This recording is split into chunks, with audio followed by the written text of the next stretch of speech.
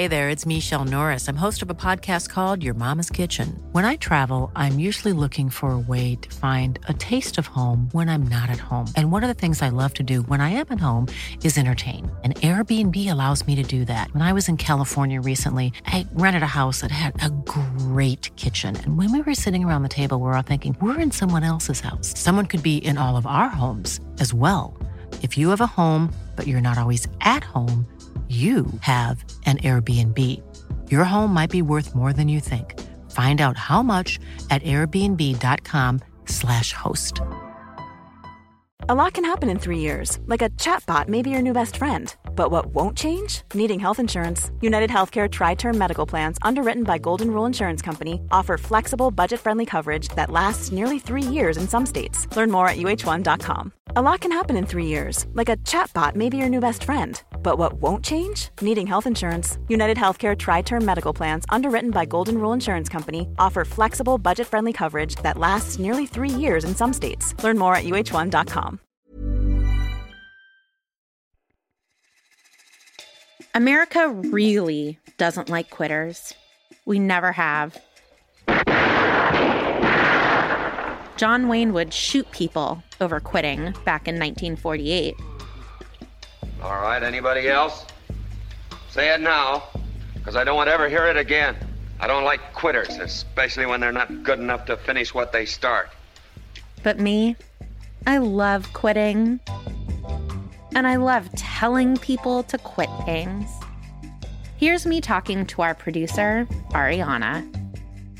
Okay, so you are one of my best friends. It's true. And so I'm wondering, the premise of this show is that I like to convince people to quit. And so I'm wondering, as someone who spends a lot of time with me, have I ever convinced you to quit something? Actually, I think like one of the foundational stories of my life is you convincing me to quit something. That can't be true. Okay, and just so you know, the last question I'm going to ask you is whether or not you're glad I did this. Oh, so everyone knows this is like not necessarily a good thing. Tell me, what did I convince you to quit? So we had met through Harvard Divinity School. We had started to produce this podcast called Harry Potter and the Sacred Text. Mm-hmm. I was 25 years old. Mm-hmm. A wee babe. And I was miserable. I was, crying myself to sleep every night. Just really in a bad place because grad school was not for me in the way that I thought it was going to be. And you were like, just stop. Like, just stop doing this to yourself. And I don't think it would have ever occurred to me to drop out of graduate school if you hadn't been there. Like, first offering the option, which I don't think I would have offered to myself. And then, just quietly reminding me that it was there. And eventually I did. I quit graduate school. One of the central tenets of my life is try to not be miserable. I don't think of myself as a special person, but for some reason, I do not meet a lot of fellow Americans who share this point of view with me. And I hate that for all of us. In everyone's defense, it is clear that this idea that we should persevere through anything, through our pain and misery, is as old as the founding of the nation. Thomas Jefferson wrote, "Nothing can stop the man with the right mental attitude from achieving his goal. Nothing on earth can help the man with the wrong mental attitude." It's just such crap. Thomas Jefferson himself stopped a lot of men from achieving their goals by owning them. On some level, I think that most of us know that of course this isn't true. That it isn't just our stick-to-itiveness that leads to success, and that a good attitude can overcome anything. But even though we know it isn't totally true, the feeling that our failures are all on us, it's in our DNA. Because America has this idea that all you need is land, a shovel, and a good attitude, and you can do anything. We have deconstructed this idea a lot over the last years. We have talked about privilege and starting from further along the track and nepotism babies. But the idea of not quitting, of grit, being a virtue, is still not just in the ether, but outright in vogue.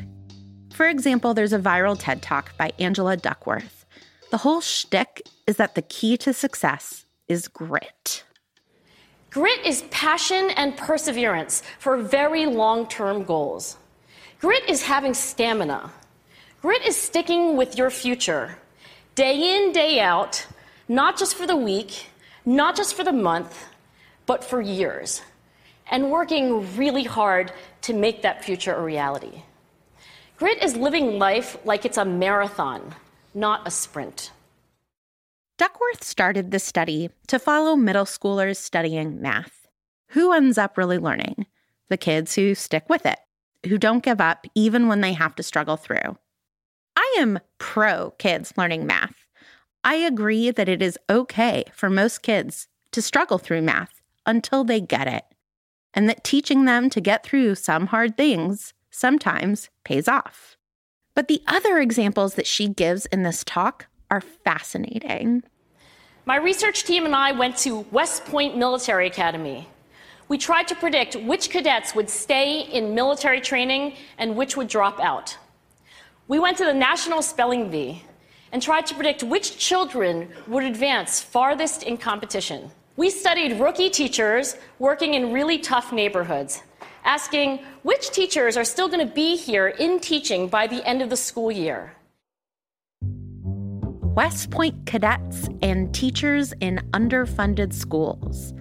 She researched who was successful, by which she means which cadets and teachers make it to the end of the year. But I'm really skeptical of that definition of success. I think it's fine for people to realize that they don't want to be soldiers and that it's too hard to work at a school that doesn't have the right resources to support you or your students. Which gets to the heart of why I'm so skeptical of grit as an ethic. The fallacy of grit is that suffering through something hard is good for its own sake.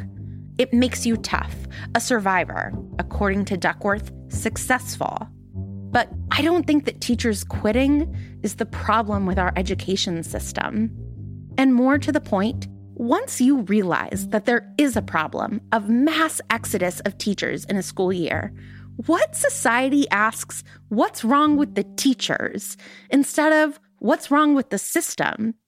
A society that thinks quitting is a moral failure and not a reasonable response in a situation. But if all teachers decided that it shouldn't be grit that kept them in the game, but good wages, good treatment, and the proper resources for their students to learn, then that wouldn't be a lack of grit. It would be unionizing for the betterment of everyone.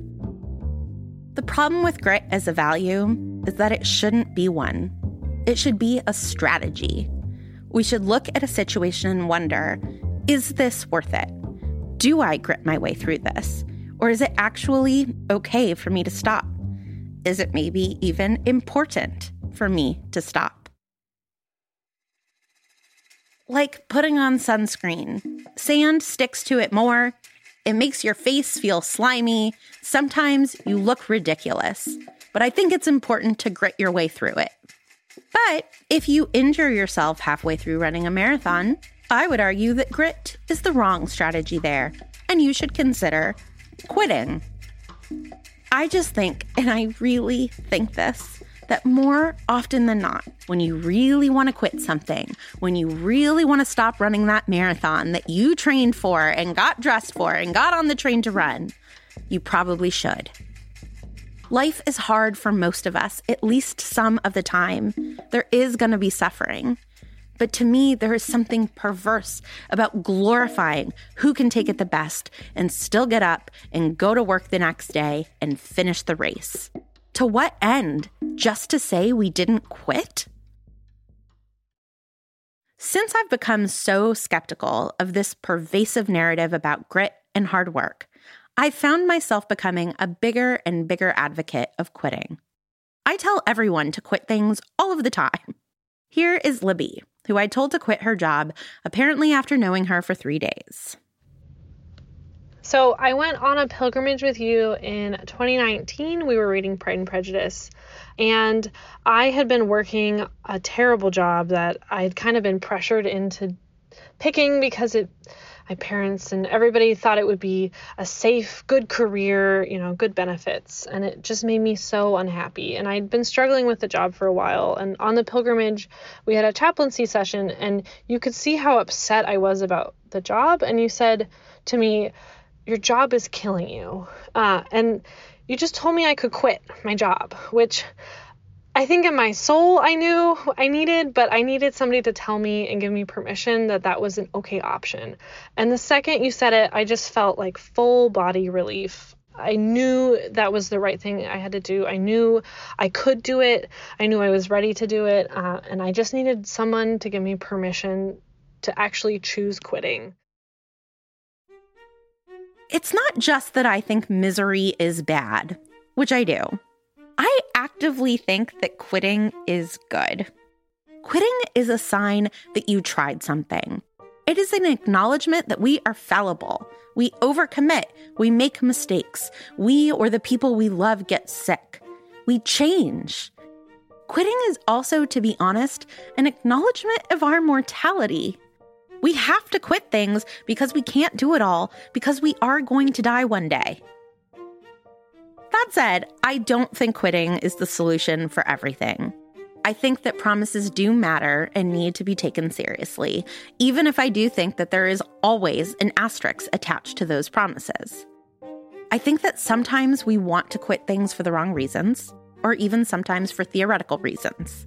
So sometimes I do encourage people to not quit. Here is my dear friend Laura Glass on a time that I told her to not quit. So the main thing that comes to mind that was pivotal for me was that I was coming home on the T. I was coming home, happened to run into you on the T because we both worked at a university and lived in the dorms. So we had the same stop.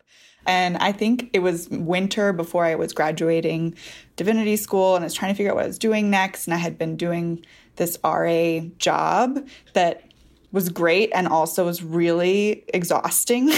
And it was my second year doing it. I loved the students. I loved the work. And also I was like, if I'm going to be working full time, ideally in higher ed, which is what I was looking into, should I still be doing this other job when I come home from my other work? It's just students all the time. And I feel like maybe I'm starting to burn out.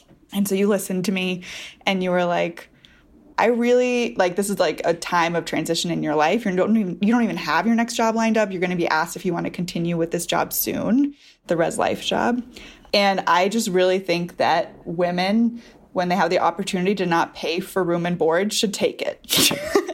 Something to that effect. I love that I made it about feminism for no reason. You did. And I was like, Men should also do that. Totally. And so I was like, I hadn't thought about it that way. And then also it was you've done this work for 2 years. It could just be that this is a tipping point time. Could be it's a year-to-year commitment. And you can see how it feels in another year. You love the work with the students, which I talked about. So maybe give it another year. And I left the T being And I kept doing that job. I got another full-time job in higher ed. So I was doing working with students all day and the night. That being said, the next 2 years of doing the Res Life job were the best years I had working with students. And not that I wouldn't have necessarily come to that decision on my own, but it really helped me to think about it a little bit differently and to take a step back. I mean, I can believe I made it about feminism. Quitting or not quitting, all decisions, they should be about us trying to live up to our values. I just think that one of our values should be to have a good life, which sometimes means quitting things.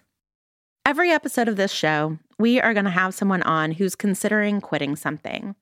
And we're going to wonder what they're holding on to and what they're letting go of if and when they quit. We're going to wonder if the thing that they are holding on to is serving them. And we are going to wonder who benefits from them staying and who benefits from them leaving.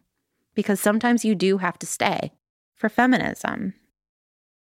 These conversations are not going to be simple. If someone has a simple, straightforward question about quitting, they probably aren't going to bother talking to me about it. But I do hope, even with all of the complications, that we get to somewhere that is better than where the people started. I hope that by opening up the possibility of quitting, we're giving ourselves permission to at least imagine another way, so we can commit with more confidence to where we are, or we can, in fact, quit. And I don't think that quitting will solve everything. I love it, but that doesn't mean that I think that it's easy. Here again is Ariana Nettleman about quitting grad school, telling us whether or not it was actually a good idea. Okay, so it's been 5 years. It'll be 5 years in December. Yeah. We just looked this up. How do you feel? Are you glad? Are you mad at me? No, I mean, there are days that I'm sad that I didn't do it. Because it felt like a failure, right? It felt like I failed something big. It's interesting. I think of failing at something and quitting as like close relatives, but different. Mm-hmm. Do those two things almost feel like the same thing to you, quitting and failing? I mean, I didn't technically flunk out of graduate school, which I think would have felt worse than being like, you know what, I think I can't do this anymore. It felt like I had the power to do it for myself. I don't know, it felt like a little bit of both, but I get to tell myself the story that it was a moment of power. I mean, I think it was. I think it was really brave. Couldn't have done it without you. Whatever.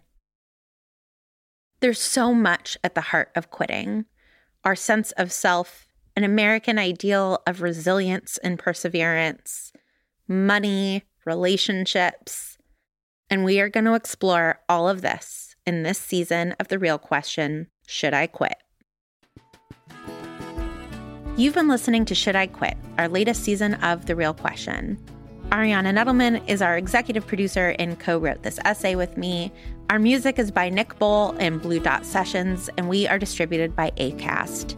This new season of our show would not be possible without our BFF tier patrons, Molly Reel, Laura Lorber, Kristen Hall, Mary Margaret, Becky Boo, Jenny Cruz, Amanda Schramm, Effie Hugh, Stephanie Federwish, Biddy, and Ari. And thanks as always to our wonderful team, Julia Argy, Nikki Zoltan, Laura Glass, AJ Uramas, Hannah Rehak, Margaret H. Willison, Courtney Brown, and Stephanie Paulsell. Thanks everyone, and we'll start talking to you next week.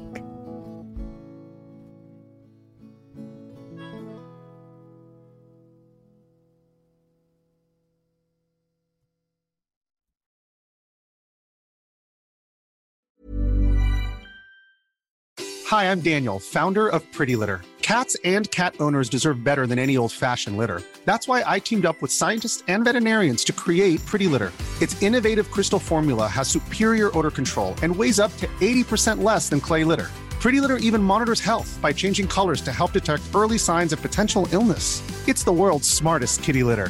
Go to prettylitter.com and use code ACAST for 20% off your first order and a free cat toy. Terms and conditions apply. See site for details. This message comes from BOF sponsor eBay. You'll know real when you get it. It'll say eBay Authenticity Guarantee.